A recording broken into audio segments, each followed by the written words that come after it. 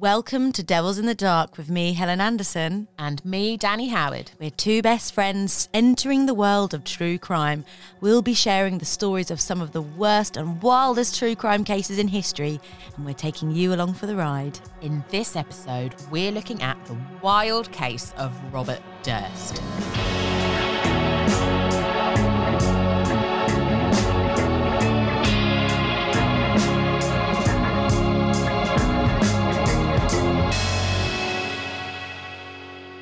Robert Durst, not the musician who is called James Durst. No, not him.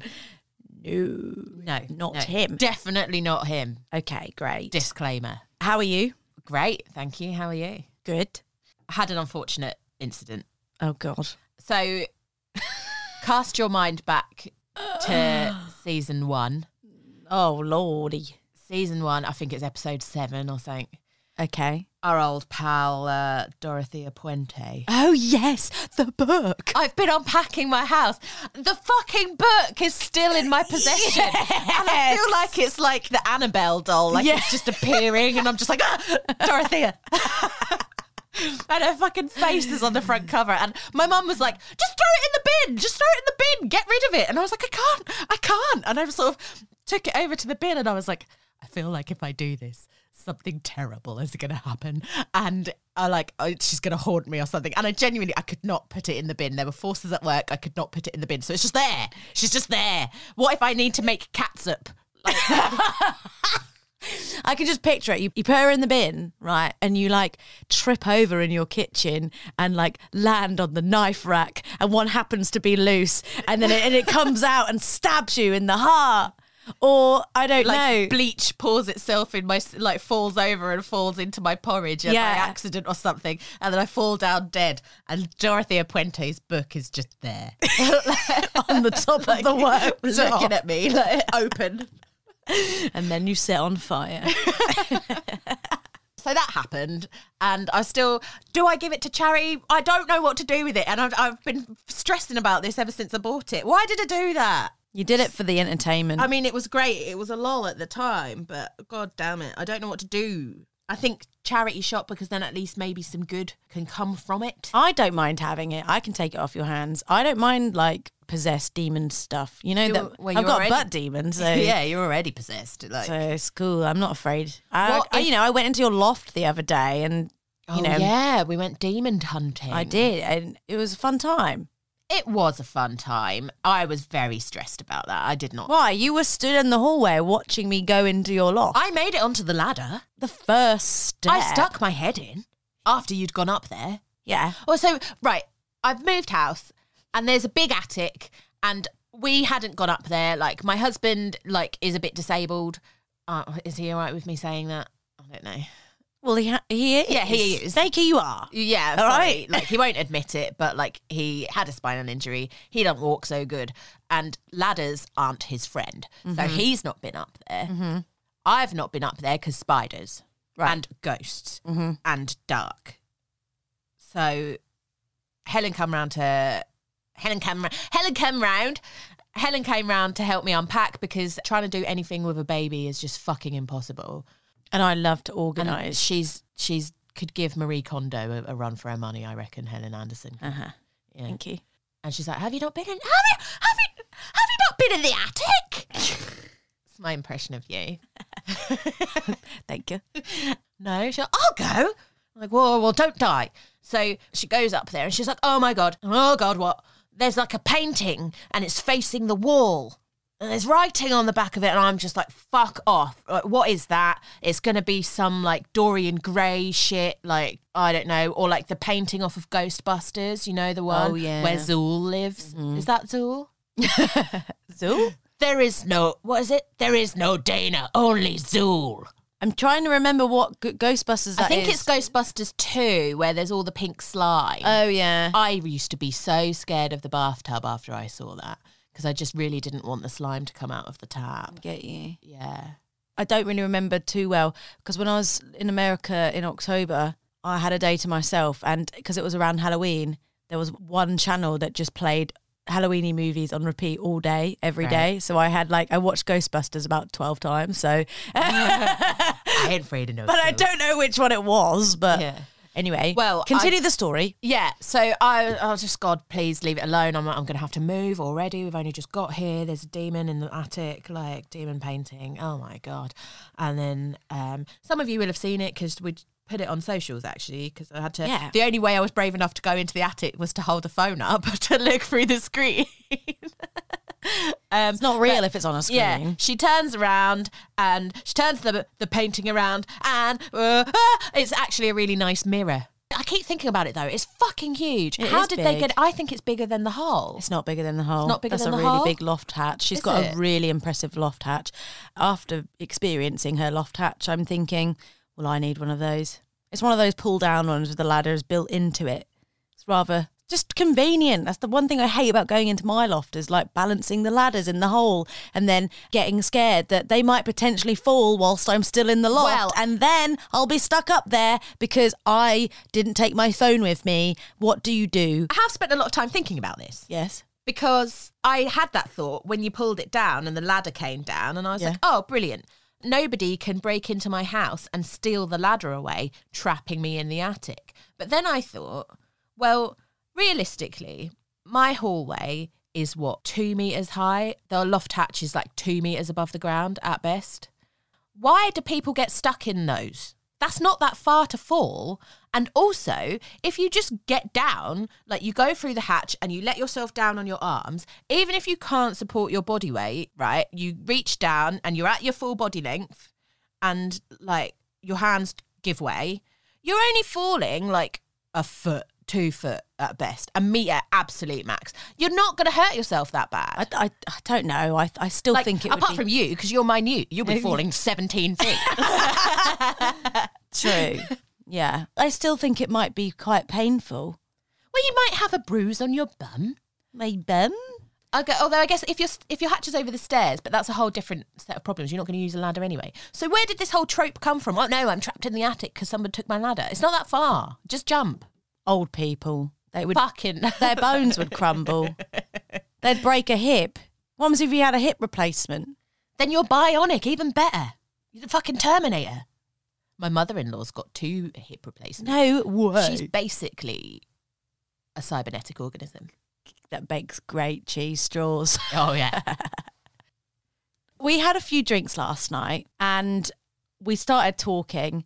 I don't know whether this is appropriate to say right now, but I'm going to say it. It's too late now. Done it now. I've done it now. Basically, imagine if you had a true crime podcast where... Which we do. We're doing it right now. Yes, but the podcast was someone reporting murders, which they'd actually done. They didn't Oh. right? So Hang on. Where are you going with this? I'm saying... Helen's about to tell me. No, I'm not going to... No, I've not done anything. Well, but at what that's point... what somebody who does something would say. But at what point would they get arrested? Well, I really hate that you've brought this up because I'm sure a lot of people are actually going to know the name Robert Durst, but we might actually touch on a similar situation later. Yeah. Today. Oh, okay, right. So hold that thought, Helen. Oh, Anderson. shit. Oh, is that a nice slight... But what I'm... It's a great segue. Again, yes, and a good transition. But, like, that was just my thought last night after a few champers. Imagine having a podcast where it was true crime, and it was essentially a confession, but in the format of a story. At what point I'd be frightened. do the police get involved? Yeah, I don't well- know. I'm not going to confess killing a person because I haven't. I hope Yet. not. But No, I'm joking. I've not. Anyway, that is all for today. welcome to Devils in the Welcome Dark. to Devils in the Dark. Thank you for listening. Bye-bye. On that, I'm going to segue from that into setting the scene for today's Ooh-wee. episode. It's October 2001, and a teenage boy is fishing in Galveston Bay, Texas, when he finds a man's torso washed up. Oh my. I'm going to Texas in a couple of days. Oh, yeah, you are. You might find a torso. You might not. You don't fish. As police investigate, they find the severed arms and legs belonging to the torso in separate bin bags that were also washing up and floating around the bay. Grim. What they didn't find is the head. As police empty the contents of the bags, of the limbs, they also find other sort of litter and detritus, including which is a newspaper with a delivery address printed on it, 2213 Avenue K, Galveston. In the bag of limbs? One bag had like the left lower leg, and one bag had a thigh, one bag had the right arm. Yeah. I think this newspaper was found in a leg bag. Don't quote me on that. But they have an address now. The property contains 2 apartments. Number 1 is rented by an old man named Morris Black, and number 2 is rented by a mute older lady, Dorothy Siner.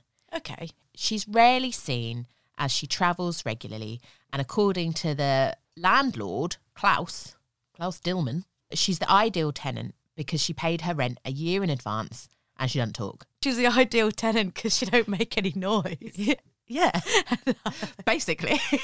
But Actually, then again, she could listen to her music pretty loud, but she ain't going to be screaming. She's not going to be singing along. Can a mute physically not speak?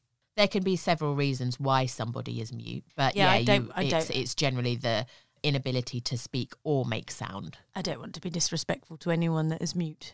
Just purely pointing out that she can't make much noise herself. No. The landlord recalls that a man he believes to be Mrs. Siner's brother-in-law has been seen coming in and out of the property occasionally. When police visit the building, they find blood on the handrail outside with a trail that leads to the road. And in the communal hallway, they find a blood trail that's been poorly cleaned up, leading into apartment number 2. They get a search warrant and enter the apartment to find it spotless, sparsely furnished, but there's drop cloths covering the kitchen floor.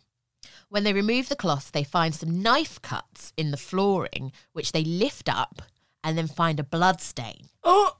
The blood belongs to the neighbour of apartment 1, Morris Black, and so do the dismembered body parts. No! But who killed him? Where is his head? Police search the bins outside the house for further evidence, and they find a receipt for the purchase of the drop cloths, a paring knife and a bow saw from a local hardware store.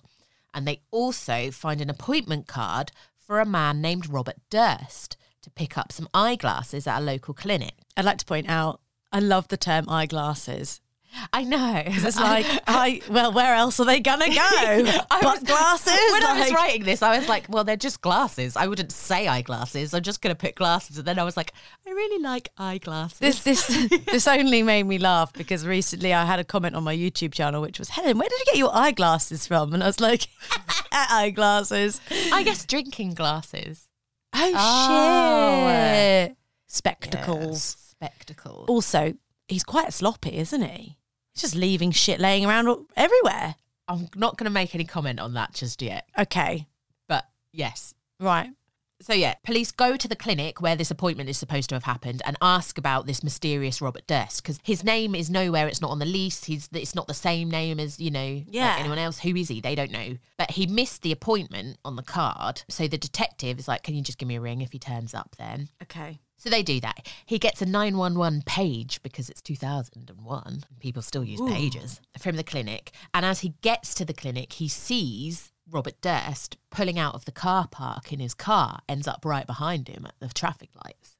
So Durst gets pulled over and, another cop car comes. And they don't even have to search the car because just by looking through the back windshield, they can see a bow saw. Oh, I thought you were going to say it. The head. The head.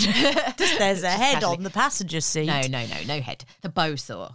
So they've got him. They can tie the bow saw to the evidence found at the thing. So they've got reason for arrest. Right. According to the detective, Cody, he's like, the guy looks like a librarian. There's no way that this guy killed and dismembered a man. Right. Okay. Let's never judge a book by its cover. Yeah, we all know exactly. That's not the case. Yeah, but what they soon find out is that Robert Durst is so much more than a librarian-looking guy. He's a big fucking deal.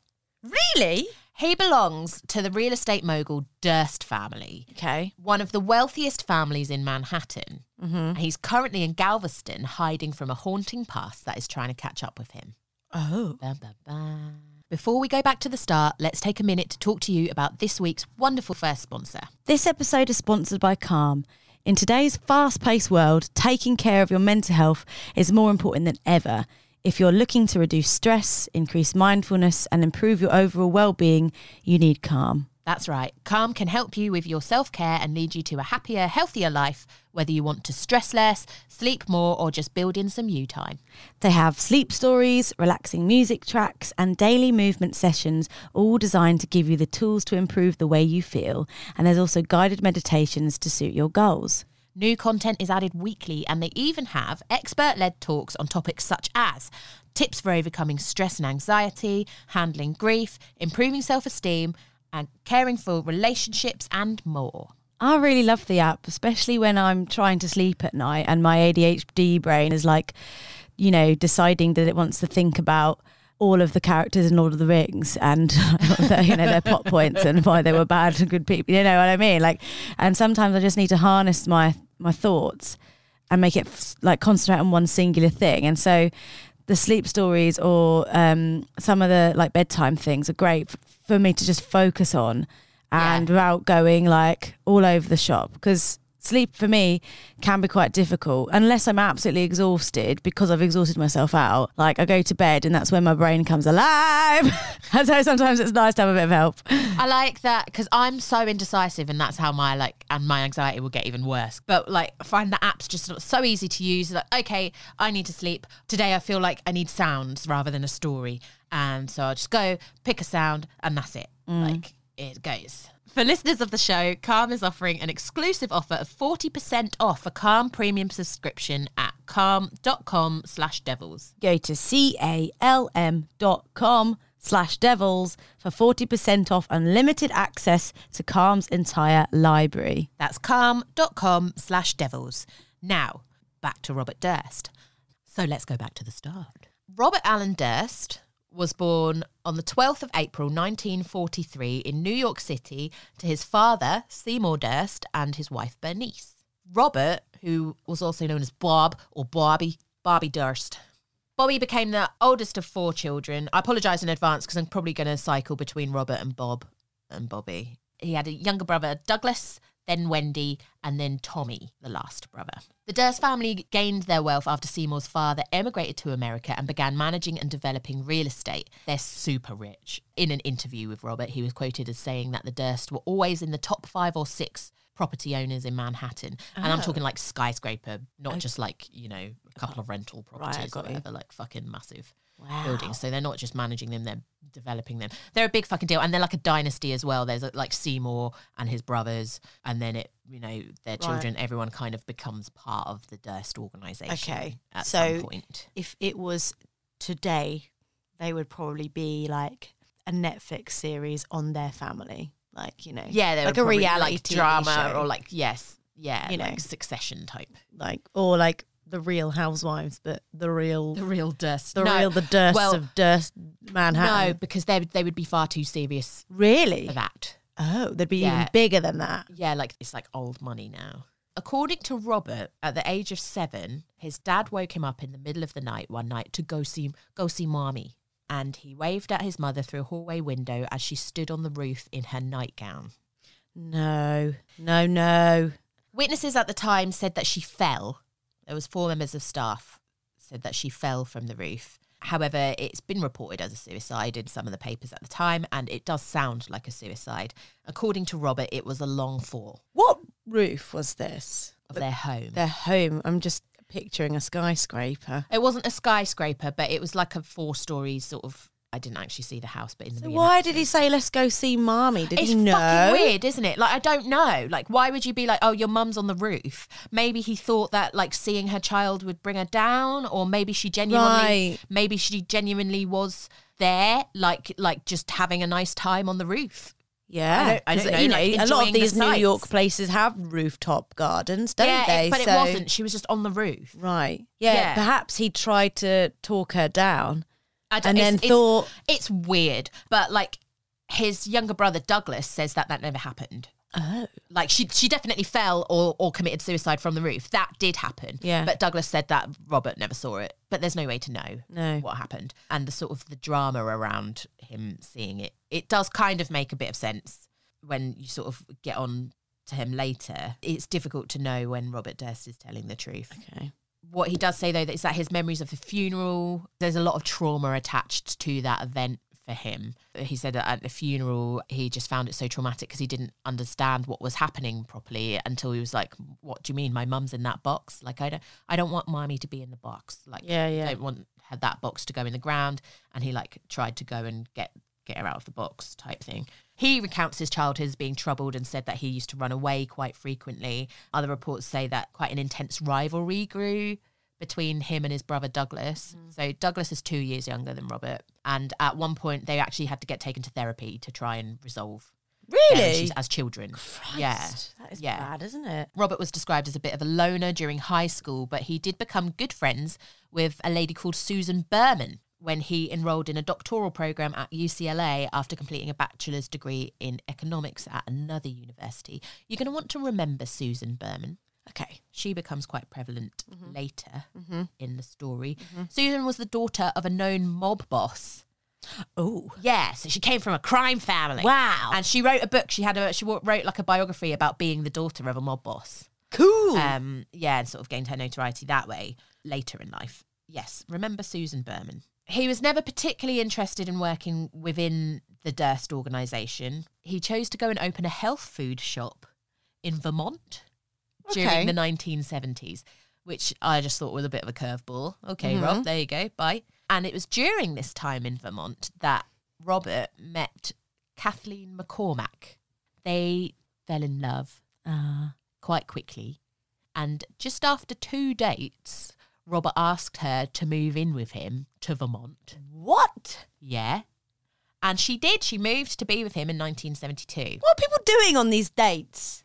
Just sweet romance, I guess. And also, I guess they must be kind of a little bit of like intrigue and majesty around him. Like he's this rich, but he's broken away from the mold. He doesn't want to be part of the family. Like, no, he doesn't want to be part of that health store. He's opened his health food shop. He wants to make it on his own. But he does. It's interesting because in interviews with Robert, he does talk about the fact that he knew he was from money and he knew that like he wouldn't just be able to open a health food store. No. Like, he had to get normally, like he sort of seemed quite aware of his privilege as like, well, I had to start money, I could do what I want, which is interesting. I'm not saying it was a good thing about him. Interesting guy. So they lived in Vermont. He ran his health food shop. She helped out. But interestingly, in 1973, he was convinced to move back to New York by his father, Seymour, and join the Durst organisation. But why? Seymour managed to talk him into doing it. It's a family business. Family has to, run. It is proper dynasty-esque. But in a twist of events, Seymour goes against tradition and actually chooses Douglas to succeed him in running the company rather than Robert as the oldest child. But why? Well, I think it's because Robert had, he didn't buggered really have off for a bit. Yeah, didn't really have the best work ethic when it came to the Durst organisation, and Douglas was a proper lick ass. I wasn't going to say that. Like he worked really hard and was like invested in. I'm only saying that because they were like rivals, and I can imagine Douglas just being like a daddy, look what I did. I think that Robert would probably say something similar. Okay, but no, I'm not saying that. Because also I'm really scared that one of them will hear this and they have so much money, and if they ever sued me, I would just live in a hole for the rest of my life. So, are they still alive then? The Durst, yeah, absolutely. Oh, great! Why? The Durst, they're still alive. The Durst organisation. Well, it's a whole family, Helen. What? They're not all going to die, are they? I know, but I'm scared now. You say that. What if they do hear this podcast and they don't like it? This happens all the time. We run this risk every time. That's very true. These people are fucking rich, though. They're fucking rich. They're so rich. I really like you, Durst. You're wonderful. No. You don't want to say that either. No. Wait till you hear the story. Okay. Yeah. So, yeah, that only succeeds to Douglas gets chosen instead of Robert. That only goes to intensify their rivalry. Oh, Robert's God. put out. Robert and Kathy got married after returning to Manhattan. They got married on Bob's 30th birthday, which I just thought was a nice little fact. Cute. Yeah. Happy birthday. I do. But according to Robert, he never really particularly got on well with Kathy's family. He liked to sort of keep himself quite separate from them. Kathy was really upset by that because she was really close with her family. You would be, wouldn't you, though? And Robert sort of said it was like he was being forced to spend time with the average American family. Like, you know, they were just average people and he's not. He just found it difficult. He didn't know what to say to them. He didn't know how to relate to them because they were totally different levels of people. And he's just so rich, he can't get that's get where on he's their sort of, level. Yeah, he sort of comes from, you know, like, I've never lived like that. I don't know how to relate to life like that. God, imagine. Yeah, it does make sense. If you ever see footage of Robert, he's very blinky and, like, at times he's very emotionless and, like, cold in his stare. Apparently he was diagnosed with Asperger's later in life, which kind of makes sense when you sort of hear him, some of the way he talks about, like, his relationships and stuff. Okay. But yeah, this time he just didn't like him. But yeah, so they were married, they had their relationship, and it became sort of increasingly turbulent as the marriage progressed. And at times it did become violent. In some of Kathy's diaries, she would say about how they would fight, and occasionally she'd mention that Robert had hit her. Oh, that's not nice. No. Not cool. They stayed married until in early February in 1982, Kathy was reported as missing by Robert Durst. Oh, no. Yes. She was last seen on Sunday, January 31st, when the couple had gone to their lakeside home in South Salem, where on that Sunday, the 31st, they'd had an argument, and she turned up unexpectedly at her friend Gilberta's house, who was having a dinner party, and Gilberta was like, of course, just come in, have dinner. She normally was very put together, like well put together. She was in sweatpants and looked a bit dishevelled. She wasn't her normal self. And according to Gilberta, Kathy left the dinner party. She got a phone call to the house. Don't forget, this is the 80s, so everything had been on a landline. She got a call from Robert and then said she had to leave. And according to Gilberta, before she left, she said, if anything happens to me, I want you to look into him. Suspicious. Oh. Yeah. So Gilberta was like, okay, we'll go. Like, I'll meet you at this pub later in the evening because I'm having this dinner party. And Kathy never showed. So so she calls the police over the next few days and was like, I don't know where my friend is. But according to Robert, she came home from that party as though she'd been drinking, and they fought again, had another argument, and she said that she wanted to go back to their apartment in the city. And he was like, well, you can't drive because you're pissed. Mm-hmm. And he said that he put her on a train from Katona Station back to New York City. And then he went and had a drink with his neighbour, and he went for a walk, and he called the apartment and spoke to Kathy later at the evening. He put her on a train around 9 o'clock in the evening, apparently, and called her around 11ish to make sure that she'd got back all right. Right. And spoke with her. It's interesting to note that a few weeks before her disappearance, she'd been treated at a medical centre for facial bruising, but had said she wasn't going to press charges. And she had also filed for divorce. Oh. Yeah. And she was asking for $250,000 settlement. Okay. Which, considered that Robert comes from a multi-million, he has multi-millions. Yes. Not actually that much. But he didn't react well to that at all, and he cancelled her credit cards, he removed her name from the joint accounts, he stopped paying her tuition because she was a fourth-year medical student at the time. Oh, well, that's a bit unfair. He was pissed off. Yeah. That she'd asked for a divorce. Yeah. And he retaliated, but didn't agree to the divorce terms. Okay. And she's kind of screwed because she's not going to be able to afford a lawyer that's on her own that's going to be able to be like... Well, yeah, this is a legacy family. They've got lawyers on retainer. Like, but then again, I mean, she'd be entitled to something. Well, yeah, she'd be entitled to way more than that. Yeah. In theory, she'd be entitled to half unless they'd signed a prenup. I don't know. We don't need to get into all of that. But yeah.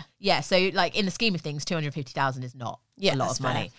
But yeah, she was a fourth-year medical student. And on that Monday, after she'd gone back to the city, supposedly she called the dean of the school to say she was sick and she wasn't going to be in class the day after. And that was the last time anybody heard from her ever again. Shit. So by the Thursday, she left South Salem on Sunday the 31st. Yep. Monday the 1st, she calls in sick. On Thursday, the school calls the apartment and is like, where are you? Yeah, like, we haven't seen you. Are you okay? Mm-hmm. What's going on? And Robert's like, this is concerning. And then he reports her missing to the police. And now, according to him, his family had discouraged him to go and report her missing prior to that because they didn't want the attention. It would bring unwanted media attention onto the family. Like, it didn't look good. She's gone AWOL, whatever. Okay. So it's not like they've got an inkling that he's done something bad. They just don't want... We don't know that. Or they do. We don't know that. Once again, these really big, rich families keep things very closed, don't they? You know, it's all about public appearance. Yeah. Who knows what they know? And not a lot of people are going to have the money or resources to be able to find out. Oh, God. Yeah. So, isn't it fucked that money can literally buy you anything, pretty much? Well, no, I mean in the sense that... well, literally, yeah. it can buy you... Having money buys a lot of privilege. Yes. Yes. But, like, you can do bad stuff. If you've got enough money, you can pay for that bad stuff to be kept hush. Well, it's interesting you say that because I think you will have some more thoughts on that as we go forward. Maybe they didn't have enough money to keep it hush. I just think of, like, the powers above, like Freemasons. I mean... They have nothing to do with it. You know, like the secret societies that are just... Yeah, it's kind of that kind of vibe, like, you know, but Volturi they're in Italy. No, but they are a very big, powerful family. Like, secret vampire cult. I just cannot impress them. They're a very big, powerful family. Okay. The building's doorman claimed to have seen Kathy on the Monday. Well, supposedly he saw her on Monday leaving the apartment, but she was half a block away at the time and it was from behind, so it might not have been her. Okay. And Robert Durst's spokeswoman and bestie, Susan Berman, became spokeswoman about Kathy's disappearance and told the media that the doorman saw her arrive home on the Sunday night. A private investigator that was hired by the Durst family's defence lawyers later found this to be untrue and that the doorman in question hadn't seen her at all and actually wasn't even sure he was working that night. Oh. Yeah, but that wasn't sort of investigated at the time, and it looks like the Durst they hired this private investigator to try and find any holes in the defence. Right. Big fucking hole, I think, but there you go. So a $100,000 reward was put out for Kathy's safe return, and that was very quick by Robert, but that was very quickly reduced to $15,000. I think that's really offensive. Yeah. Yeah. Sorry, 150,000 down to... No, just $100,000 at start. 100, yeah, but Yeah. 100 down to 15, that's quite a considerable drop. 15. Yeah, I know. Yeah. Oh, yeah. 15. Yeah. That's That's what I think. And I'm just like rude. when did my value just increase so plummets significantly? so what quickly. did I do? Exactly. Yeah. But nobody came forward. Kathy was never seen or heard from again. Gosh. Yeah. Kathy's friends and family were very suspicious of Robert and were convinced that he had something to do with her disappearance, constantly going to the police about it. They didn't have any sort of hard evidence. Right. And the police investigation doesn't seem to go very deep. There's not a lot about that. Like, they didn't even search the house in Salem or anything. Like, They didn't? Nope. No. That's at that peculiar. time. Okay. No. It was just sort of like, okay, she's gone. She's decided she doesn't want to be found. And she's gone. Kathy's friends searched the house instead. Kathy's friends are like... They seem to be like, they're friends that you'd want to have on your side. Okay. They remind me a bit of like our girl group. Like, Right. if you went missing, me and the rest of the Flanders would be like, well, where's she? We're going through your bins. we're like sniffing your clothes and like sniffing the ground to see, like, you know what I mean? And Kathy's friends, they searched her bins. They searched the house and they found the Really? house to be like sort of semi-ransacked, and they found her stuff in the bins. Like, he'd been throwing away her things. Oh my gosh. Yeah, so he was already like, she's gone. Bye. Fuck. Yeah, and interestingly, they found a note which had random words on it like boat, shovel, dump. If you look at those words, they're just random words, but like it's almost like a list of how to get rid of a body. No. Yeah, like there was shovel and a question mark, but it was October and the ground would have been really hard, so you'd never have been able to dig through the ground. It's a lakeside property, so boat. As if you just write that down on a bit of paper. Yeah, then and throw it away. Yeah. Yeah. It's just leaving clues. Yeah, it's weird. But once again, it wasn't really taken very seriously because obviously, like, Kathy's friends just found it in the bin. Like, Okay. so she was just declared she was just a missing person, and Robert was able to divorce Kathy 8 years later, claiming spousal abandonment because there was no evidence to support anything else. Not that they'd looked very closely. And I do have to wonder if he wasn't part of such a big family, like big, powerful, rich family, would that have gone that way? I was thinking the exact Exactly. same thing coming Like, if it was the other way round, perhaps it would have been taken more seriously. Perhaps. But it's just like, yeah. So that was 1982 that she went missing. In October 2000, so like almost 19 years later, Robert gets a call from his sister Wendy to let him know that she's heard the case of Kathy's disappearance is being reopened and that the DA, Janine Pirro, is investigating Robert. Oh. I wonder why it was reopened. Well, so supposedly there was like an acquaintance of the family or something had been arrested for a misdemeanor and claimed to know where Kathy was and tried to use that as leverage. Okay. Yeah, so they reopened the case. Police searched the house in South Salem, like fucking like 20 years nearly later. 20 years later. Yeah, and they did find, like, according to the woman who owned the house at the time, they found like a bit. There was like a bit of the house, a little sort of like cupboardy bit underneath that she didn't even know was there. Oh, Yeah, and they searched that. And when I was watching the documentary, I was like, but they found nothing. Oh. Like, yeah. But what are you going to find after all that time? It seems like a bit of a moot point at that point. But it's enough to spook Robert because he thinks that Janine Pirro, the DA, is going to use him. She's targeting him to further her career. She's like, so it's using him as a leap pad to right. So she solves the political case, then she will. Yeah, like she pins on such a powerful man. Yeah. Like she's gonna Bring really him down. like, and it's a case that's been on for so long. And Yeah. at the time, it gained a lot of media attention when she disappeared. So, yeah, like big deal. So he just sort of loses his mind a little bit and goes into hiding. He decides to run away to Galveston, Texas. Okay. That's October 2000. He buys a wig and a blouse and he disguises himself as a woman. As a pirate. Nope. He disguises himself as a woman because he said that he decided that all of this attention was coming on him and the common theme was him. Robert Durst was the problem in all of this scenario. So he just wasn't going to be Robert Durst anymore. So he ran to Galveston. I mean, sorry, but why a woman? He could have just given himself like an epic makeover. So literally, according to himself, he was like, well, I needed to change my appearance straight away. Like, I can't grow a beard overnight. Oh, that was a really bad New York accent. He can't grow a beard overnight. Like, what else can he do? He could shave his head. The best disguise, be a woman. Nobody's looking for a woman, are they? They're looking for like a middle-aged man or an older man at this point. Is 2000. He's sort of like in his late 50s, early 60s. Yeah. So it kind of actually, okay, fair enough. Robert makes I don't know what I'm sense. just picturing E.T. in a dress and that little wig on his head. I did too. Yeah. That's not me! Yeah. But he rents an apartment under the name Dorothy Siner, who was the name of a girl from his year at high school. Buys a wig, blouse, becomes a woman, so that he didn't have to like disguise his voice. He decides that he's just going to be a mute woman. So he doesn't have to talk. Oh my God. Yeah. And like, What? Yeah, but in theory, like you see him from behind, you see like, you're just like, oh, okay, that's a mute woman. This can't be real. It is real. Yeah. And for some reason it works. He lives there for over a year. Oh my Right. Yeah. All he needs is for people to not look at him immediately, be like, that's Robert Durst. Yes.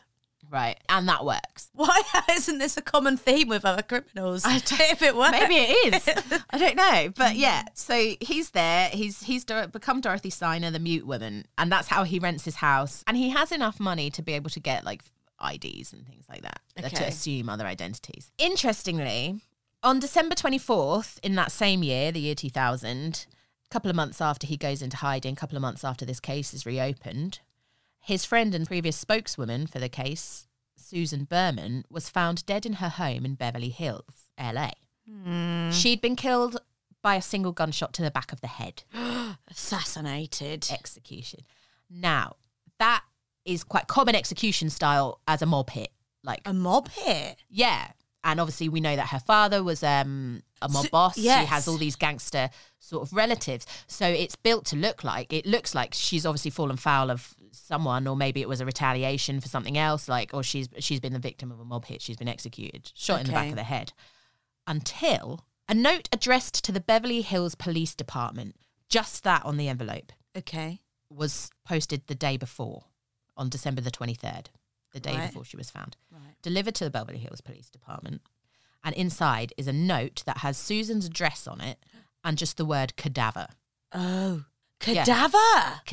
interesting word, right? What does that even mean? A cadaver is a dead body that has been generally used for medical purposes, like for like surgeons to practice on. Oh, yeah, or, okay. Like, for medical science, like Yeah, cadaver. yeah. It's a medical term for a dead body. Oh, this is so like puzzly, isn't it? Yeah, it's like a spider web. I can see why you really liked this fucking case. love shit like this. Because you just love a mystery, I like to don't you? unpick A things. murder mystery. Yes. Okay. Yeah.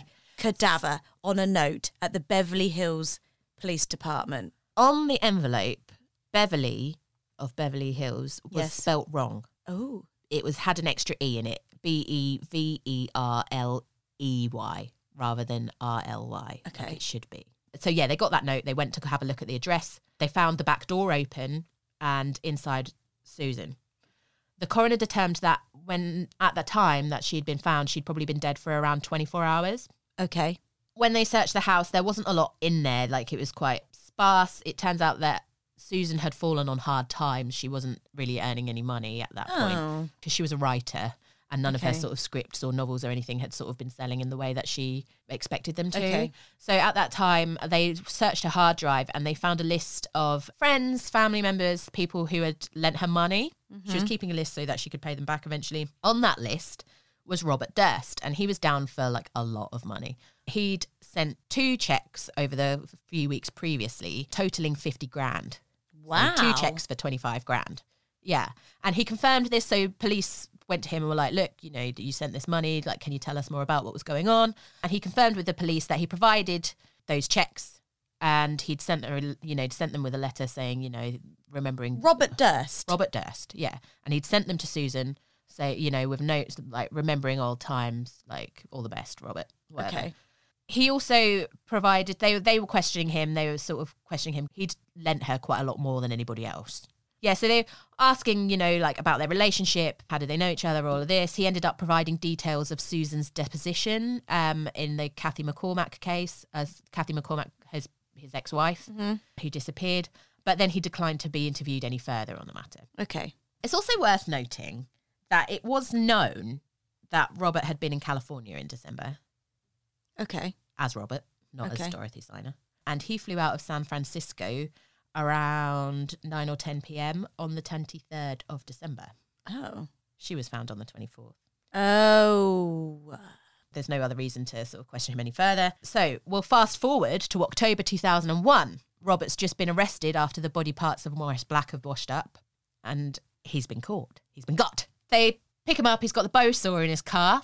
We're back there now. They book him in, but they still have no idea who he is. He's just this librarian-looking guy, and he's just a bit shifty. And I'm sorry. I just can't he's previously been dressed as a woman. I can't get the picture of E.T. out of my head and them just pulling little E.T. out of the car with a bow saw in the back going, ugh. No, he definitely doesn't look like E.T. Look at a picture of him. Okay, one sec. Robert Durst, yeah? Yep. D-U-R-S-T. Ugh. It does look a bit like E.T. in that picture. He's not particularly. He's He's not a big guy. He's quite slight. He's quite thin. He's quite short. Like he's really, really old. He's quite old. That picture. That is probably a later picture where he's like really old. But spoiler, he gets to be really old. So yeah, he doesn't look like a murderer. Oh, particularly he looks quite cute, really. To dismember somebody takes a lot as well. Like, you know what I mean? Mm-hmm. So, yeah, they've got no idea who he is, but they set, you know, the next day a bail bond is set at $250,000 before his arraignment. Okay. Now, I had to look up, we don't have this bail system in the UK, so I had to, like, look up, you hear about it all the time, bail was set, they paid bail, blah, blah, blah. And I never really knew what it meant. So you need to watch more Dog the Bounty Hunter. I do, but no, I used to, but I just never really, like, what have they understood done? With. You just think they owe money and they didn't pay it, so Dog's going to get them. Yeah. But yeah. So essentially, a bail bond is a deposit of money, normally money or some form of property or something, to the court by the suspect so that they can be released from jail before their trial. So it's sort of otherwise they just keep them in jail until you can stay here or you can pay this money, get out of jail free card until you have your trial to determine whether you're going to be put in jail. And the bail was set at $250,000, which I think for murder is quite low, but also for the regular Joe, it's a shit system because anybody, it's poor people are never going to be able to afford that. Exactly. They're always going to be in jail. And obviously Robert Durst, they didn't know that at the time they set the bail. He was like, well, I don't have the money on me. And so he makes his one phone call to his wife at the time, Deborah Lee Sharitan, in New York. And he told her what's happened. And she's like, okay, the money will be there in the morning. She wires the money across. He pays a bail. He's out. Yeah. And so his court hearing for his arraignment is set for the 16th of October. Okay. Obviously, he didn't fucking turn up, did he? Because he's just paid $250,000. It's nothing. He don't care. Yeah. He's gone. Nobody knows where he is. He disappeared. Yep. Yeah, he's fucked off. Oh, why would you be like, okay, yeah, sure, I'll come back so you can maybe put me in prison. Forever? Yeah. Obviously, he's gone. Yeah. And an arrest warrant is issued for bail jumping. Wow. Yeah. During this time... Is he like a wanted man now? He's a wanted man because he's skipped bail on the suspicion. Skipped bail. And he's under the suspicion of murder. So what's the bail, like, what's it gone up to now? No, I don't really know about that. I don't really understand how that works, but yeah, anyway. He managed to lay low for like over a month, but was picked up. He was, you're going to love this. Okay. He was picked up on the 30th of November in Pennsylvania. Right. When he was arrested for... No. Trying to steal a sandwich. No! Why? Why is it all... And I know, it's a fucking can of salmon. He's like such a rich man. Mate, that's not even the weirdest part. He's trying to steal a sandwich. He's got 20 quid in his pocket. But what? He's got 20 quid in his pocket. He could literally have paid for it right then. He's just stealing it for shits and giggles. No joke. He just... And when he was asked, why did you do that? He was like, I just wanted to see if I could get away with it. Look, like, Rob, mate, you're a wanted man. You're a fucking... Like, you need to watch your step. Idiot. Yeah. I know what I'm going to do. I'm going to do something that could potentially get me arrested, even though I'm already wanted for murder. So he will say, at that point, he just didn't think there was any consequences. He was rich. He could just buy his way out of situations. There was no consequences. He's like Jasmine in Aladdin when she goes and gets that apple to go give to that poor child, and then she almost gets her hand cut off. Well, in a way, but not really, because there was no Aladdin to come and convince the police that, you know, she was deranged and talking to a camel. He had 20 quid in his pocket. But when they searched his car, there was nearly 40 grand in cash. There was like 37 in the car, like 37 grand in cash in his car. They also found 2 loaded guns, one of which was a 9mm pistol. Coincidentally, Susan Berman was shot in the head with a 9mm pistol. Can I just quickly say something?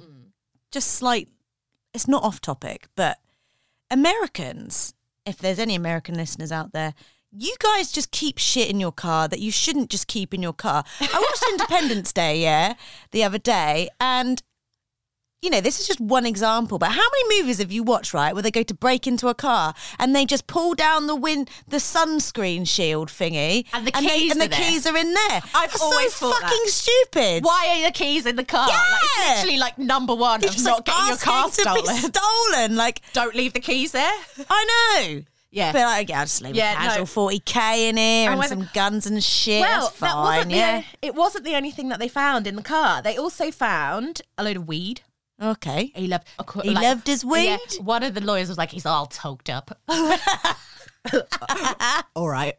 All right, mate. And I'm just looking at this really old picture of him here. He's all toked up. Oh, bless him. So, yeah, they found a load of weed, and they also found Morris Black's driving license. Oh. The guy is running away from the suspicion of murder of Morris Black, but he's using his fucking ID to rent cars. No. Yeah. I was just thinking, surely that would flag up on those sort of systems in the rentals, but then maybe they don't have like an interconnected... I don't think, at that point. Yeah, I think it might be too soon. Because I thought that as well, but I guess not really. I think they just check for like convictions. Yeah. So he's using Morris Black's driver's license, and they also found directions to Gilberta. I don't know how to say her last name. I do apologise. Gilberta Najame's house, who was friends with Kathy. That's where Kathy went for dinner. On the night that she went missing. Oh no, he's not going to pay her a visit, is he? There was suspicion that he was, supposedly. He'd also spent time while he was on the run casing Douglas Durst's house. He'd been seen... Oh, shit. Yeah, stalking Douglas Durst's house. And Douglas Durst had hired bodyguards. Why has he got beef with his own brother? We went through that earlier. They always had beef. But now? Oh, okay. He's obviously a bit unhinged at this point. He tried to steal a sandwich. You know what I mean? Yeah. So... They hold him on charges in Pennsylvania because he was found, he's got guns, he's got weed, he was stealing. But ultimately, he's sent back to Texas to go on trial for the murder of Morris Black. I've seen footage of him entering the courtroom for this trial, and he's cold. It's quite chilling to look at. Like, he just seems very detached from everything. But then I heard a recording of him talking to his wife, Deborah, on the phone, and they were discussing, like, he was like, I don't know what to do with my face. You know, should I be smiling? Should I? And she was like, no, I think you should just, you know, have as blank a face as possible. Like, you know. Okay. Yeah. Like, which I just thought was a bit odd, but like, you know, conversations you have with when your husband's under suspicion of murder. Douglas had hired a lawyer, as the Durst organisation had hired a lawyer to defend Robert. Deborah hated that idea, and he was like, they're just out to get your money. Like, Douglas has always been taking things from you. Like, he took the company. Like, this guy is not going to be acting in your best interests. Right. So Robert fires him and hires 2 lawyers instead, Michael Ramsey and Dick DeGuerin, in a phone call. This is just to show you what they're playing with here. He's like totaling up legal fees and stuff, and he's like, okay, so that's 1.5, and then like with Dick as well, that's 1.8 million. Yeah. Like $1.8 million. And he's like, okay, yeah, that's fine. How do lawyers It's not cost fucking, that much money? yeah, but also it's not pocket change, you know what I mean? No. Like, and he's just talking about that like it's nothing. That's like He's- $5 million. At the time, I think at that time, the Durst organisation was worth something like $800 million. Robert himself had at least $80 million. Like, shit. yeah, it's fucking big money. So he's got this big short defence team. Yeah. Yeah. And they're going against the state. Okay. Yeah. So Robert's defence team advised him to plead not guilty to the charge of murder, which he did. I think this sounds a bit mad. He pleaded not guilty, and then his defence tried to like make him out to be this person with feelings. Because don't forget, it's not just he's under suspicion of murder because there's a dead guy. There's a dead guy in pieces. Yeah. Right? That's not you can't, there's no accident. No. You can't accidentally end up with your limbs chopped off from your torso. And your head missing. And your head gone missing. There's something a bit deeper than that. Yeah. It's not like he accidentally hit him with a car. No. Or, So, you know. they claimed self-defense. What? Okay. He's charged with murder. Right. So they tried to say it's not murder. It was self-defense. And essentially, it was like, prove it wasn't, was their defense, basically. Prove it wasn't self-defense. Yeah. But then Go also on. why? Go on. But why did he chop his body off and So, keep his head somewhere a very else? good question. Right. So what they tried to do was make Robert out to be this really like they really tried to humanize him, which is difficult God. because, as we said, like he was diagnosed with Asperger's. Yes. Like he's not particularly personable as a person when you're presented with him. So he carried pictures of him and Kathy on their wedding day in his wallet up until that day. So they tried using that, like, look, he's just a guy who he'd been targeted for her disappearance, and he's obviously still like cares about her. He carries pictures of them, so he'd run away and he wasn't in his right mind. And then he was being persecuted. They managed to humanize him to the point that when they said about him buying the blouse and handbag and stuff to disguise himself, the jury laughed. Oh. Yeah. So it was working. Okay. And they also then painted Morris Black to be this cantankerous, bad-tempered old man who was really argumentative. And he would go down the street and like shout at a guy on his porch for smoking. Like, Really? On a porch that wasn't even his house. Okay. Like, yeah. So sounds like my old Yeah. next door neighbour that when I lived at my nanny's house, she came to my door with a cigarette butt and was like, "This is yours." I went, "Prove it." yeah, basically Morris Black. And so apparently he got an eviction notice, and they'd become friends, Robert and Morris. And because Morris had, found him to not be a mute woman. Okay. They developed a friendship. They'd go places together, supposedly, according to Robert. Yep. They were friends.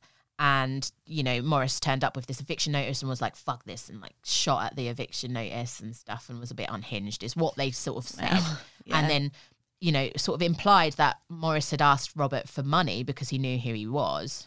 Okay. And when Robert said no, he came home one day and found Morris in his apartment with a gun and who was angry, and they fought. Robert elbow set the gun off by accident and Morris was dead. And then he panicked. And cut him up.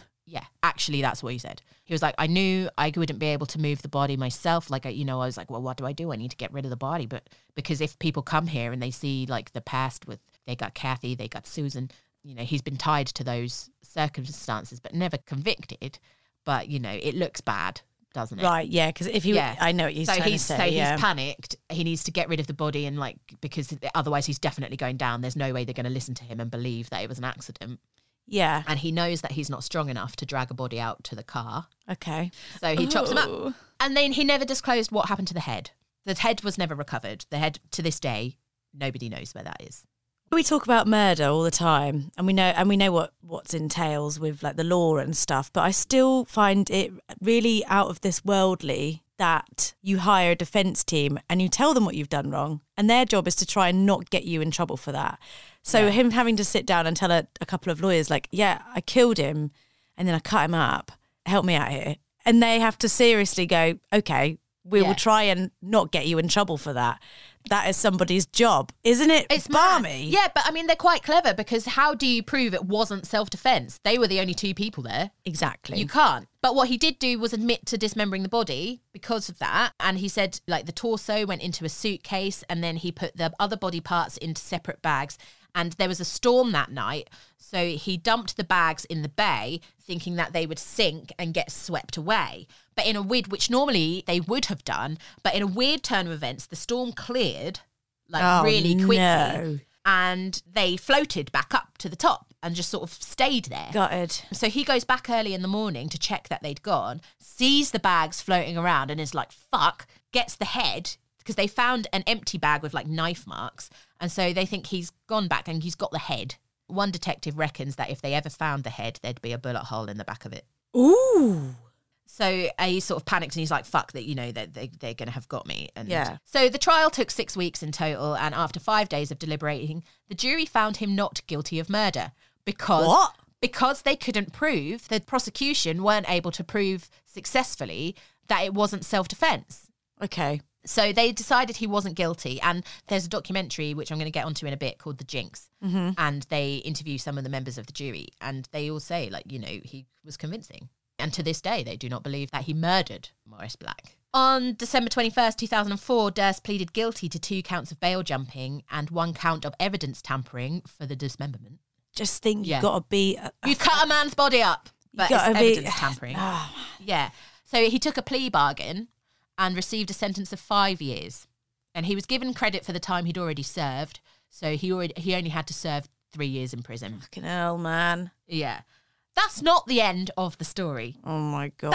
That's an incredible story just up to that point, isn't it? Yes. But that's not the end. You know, that all garnered a lot of media attention and stuff. But, you know, that happened. He went to prison. He served his time. He came out. In 2010, a film was released called All Good Things, which was inspired by Robert and his first wife, Ryan Gosling. And I'm like, if you had to have someone play you in a movie, you've seen what Robert Durst looks like. Fucking Ryan Gosling is gold. Like, what a compliment. What a compliment. Yeah, and Kirsten Dunst played his wife, Kathy. Once again, like... beautiful woman. Lovely woman. And Robert Durst saw the film. Apparently he liked it so much that he then reached out to the filmmaker, Andrew Jarecki. Really? Yeah, and agreed to be interviewed. And previously, he'd never cooperated with the media. Did he go to the premiere? I don't know, actually. That would be odd, wouldn't it? But, yeah, and so Jarecki meets with him periodically over a couple of years and makes this documentary miniseries. It's a 6-part documentary called The Jinx, The Life and Deaths of Robert Durst. Right. Yeah, and it's great. Watch it. It's so interesting because you get first-hand experience of Robert Durst as a person. Like, there's a lot of interview stuff. And later found out after like watching it and doing some more research that some of it is quite heavily edited. It's mad that he agreed to do it, to be honest. And they spent a lot of time together. And it's quite interesting because you see Jarecki go through this sort of journey of his relationship with Durst, because obviously he's sort of under suspicion for all these horrible things. Almost find yourself quite liking him because he appears to speak quite honestly about what's going on. So his lawyers were like, don't do this. They're fucking terrible idea, Bobby. Because there's a risk that you could say you've lied to the jury or accidentally say something that inadvertently means you get tried in New York for the disappearance of Kathy or in LA for the murder of Susan. Yeah. Things he's already been suspected of. So like, don't do it. He's like, fuck you lawyers and do what I want. Yeah. Like, I may be paying you nearly $2 million each, but going to take your advice. Yeah, and I mean, he does come across quite well in some points, and you can see how sort of maybe the jury did come to believe what he was saying. And in his interviews, I do think, like, when he was talking about Susan Berman, he's quite emotionless. Like, he's got this kind of cold stare, but also you can tell when he's uncomfortable. I think it looks like a tic, like a nervous tic or something, which could be related to if he was neurodivergent, like it could be sort of a tic related to that.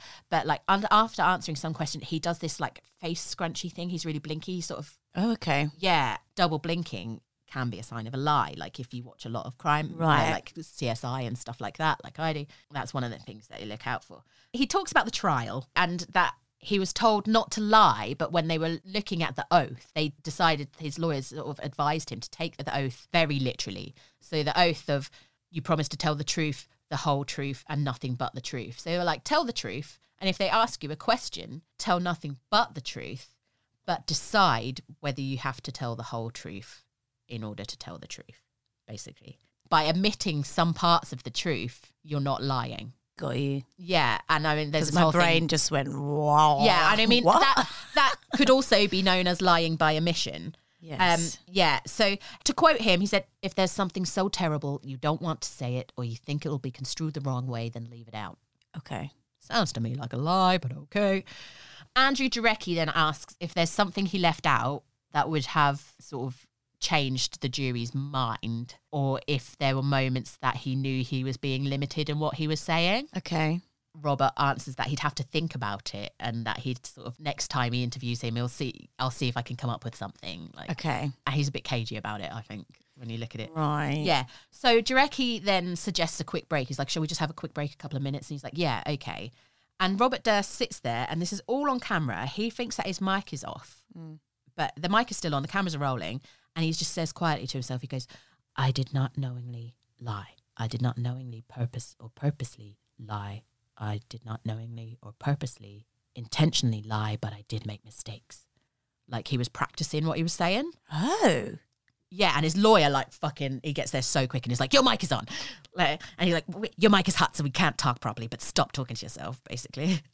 I'm like, oh, okay. They carry on making the film. Robert disappears for a little while and sort of doesn't want to be interviewed, But during the investigation for the documentary, they turn up all kind of evidence because they're going to everyone. They're going to Kathy's friends. They're going to Kathy's family. They're going to Susan's family. And Susan Berman's stepson, during the investigation, he actually developed quite a close relationship with Robert after Susan died, because Robert like reached out, and he did the same thing with Kathy, like reached out to her friends and stuff, almost to, like, buddy up and be like, it couldn't possibly be me. Look how concerned I am. Right. Yeah. But during the investigation, Sareb finds a letter to Susan from Robert that must have had one of the checks in it. He's like, oh, I found this extra box of stuff, of Susan's stuff that I hadn't really looked through before, but I found it. Yeah. And he found this letter inside an envelope that had Susan's address on it. Yeah. With the word Beverly spelt with an extra E. I knew you were going to say that! I've got goosebumps just saying it. Hell. Yeah. He can't spell Beverly, can he? When you look at it, there are some consistencies with the handwriting, but they're also, it's not like dead. It's not a dead match, the handwriting. I will say that when you look at it. But it's a fucking coinky dink, innit? That is a coinky dink. Look, my nips have gone hard. Yeah. Because when I was watching it, I just went, what the fuck? Like, yes. It's mad. Shit. So, spoiler alert. Right.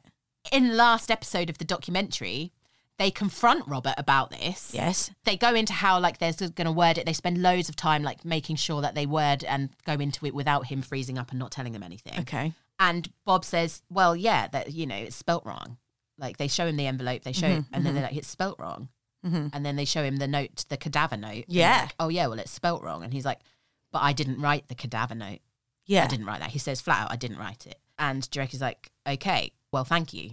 Yeah. And they sort of move away from the table. And Robert's like, okay, I'm going to go to the bathroom. Where's the bathroom? Doesn't realise his mic is still on. Again? Yeah. Talks to himself in the mirror. Oh. Now, this is how it's said in the documentary. Right. It is later confirmed that they had edited the order of what he said, but all of the things are exactly what he said. Okay? Okay, yeah. This is it, innit? Like, when you're making TV, that things can be... Yeah. So he says to himself, that's it. You're caught. They're right, of course. You're right, of course. But you can't imagine. Arrest him. I don't know what's in the house. oh, I want this.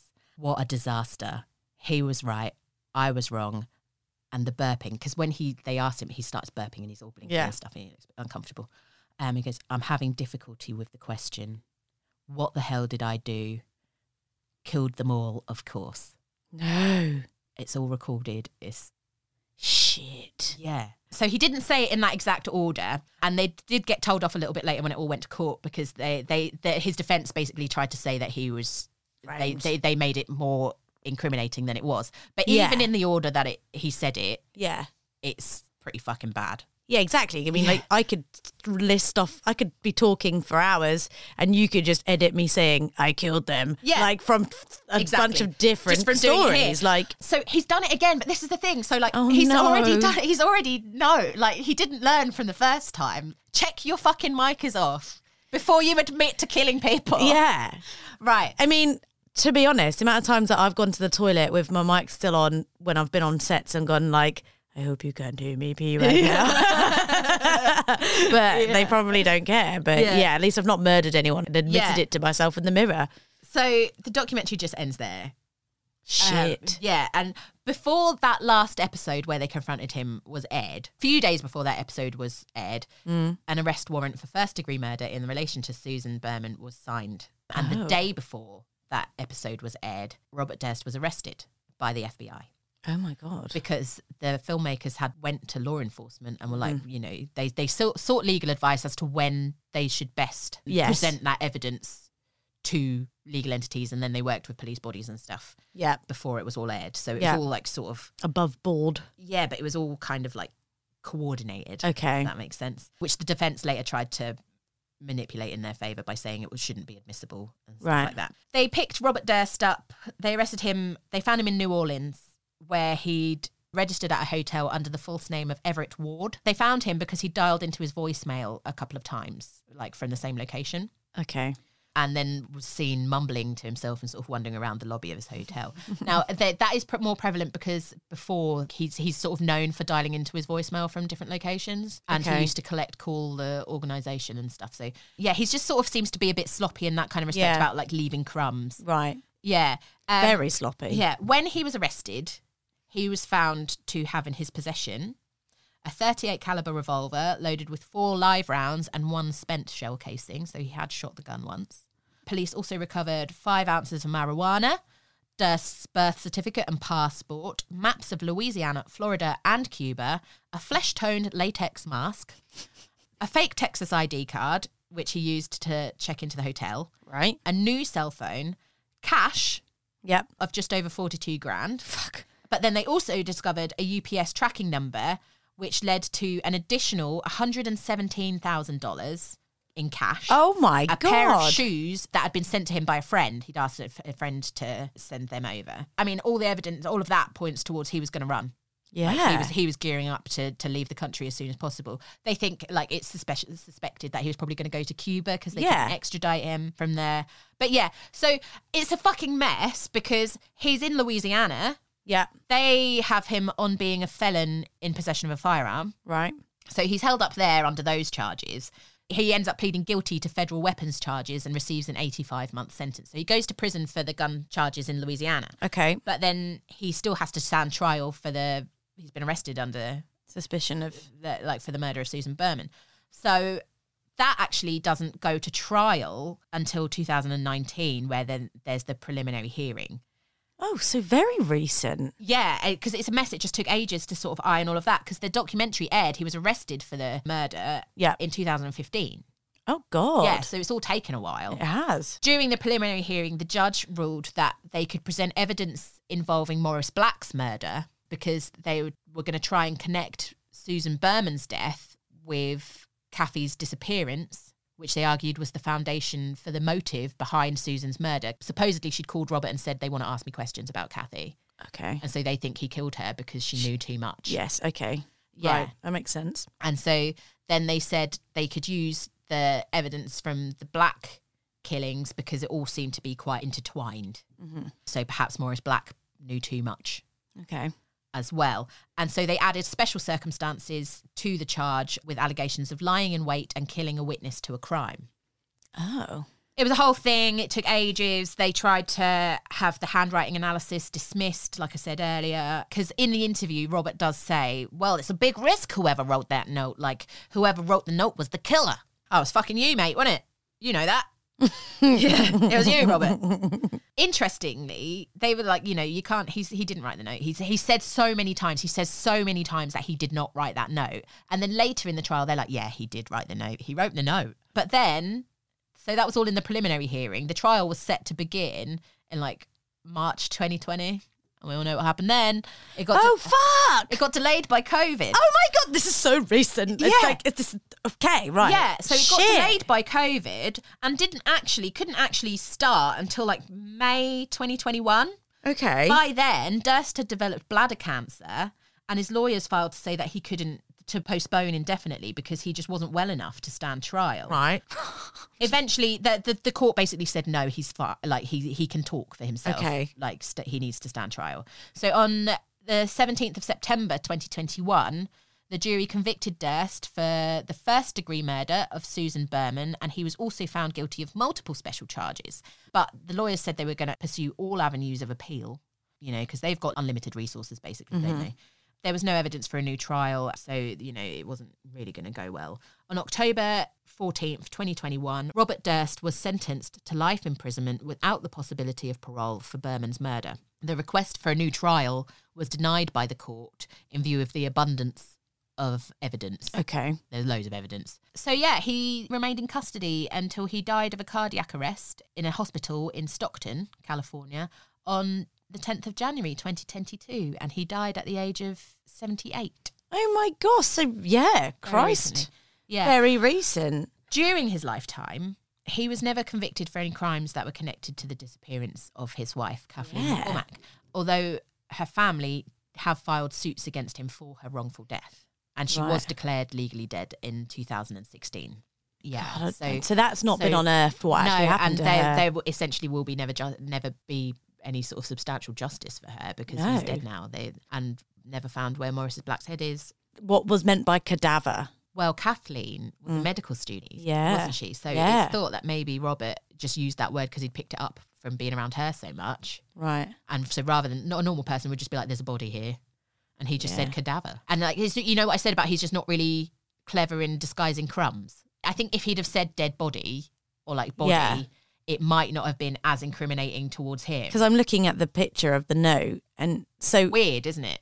It's just a weird word to use, and a lot of people like it's a weird word. Just to clarify, so that note was written to the Beverly Hills police to notify them that she was dead in her apartment. Yeah. Why would you do that? Because he cared about her. Didn't want her to lie there and rot. Messed up.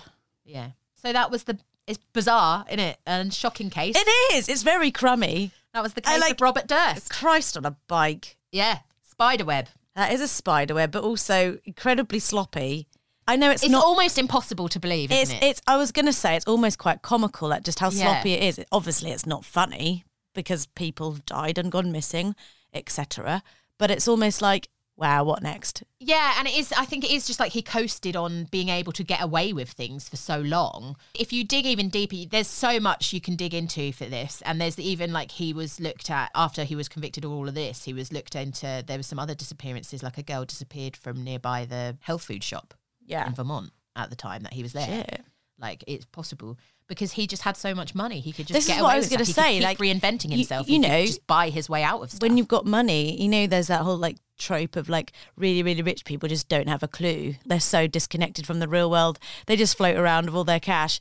It's like that because he just does these things and can just like iron it out with a bit of cash. Like, it's okay. I'll just throw money at this problem and it'll be fine. Until eventually he couldn't anymore. Yeah. Yeah. So, yeah, mad. Totally mad. Shocking. Well, you know what? I enjoyed that, and I can tell that you really enjoyed telling me that. Thank you. Obviously, I don't enjoy what happened, and I think it's really sad about Kathleen, it totally his wife. is. I think that's sort of the sticking point for me, that like, where is she? What happened to her? And I just really feel like at least her family, her parents died not knowing what happened to her, and I think that is so sad. Yeah. Yeah, and they tried so hard to find out. I bet they did. Yeah.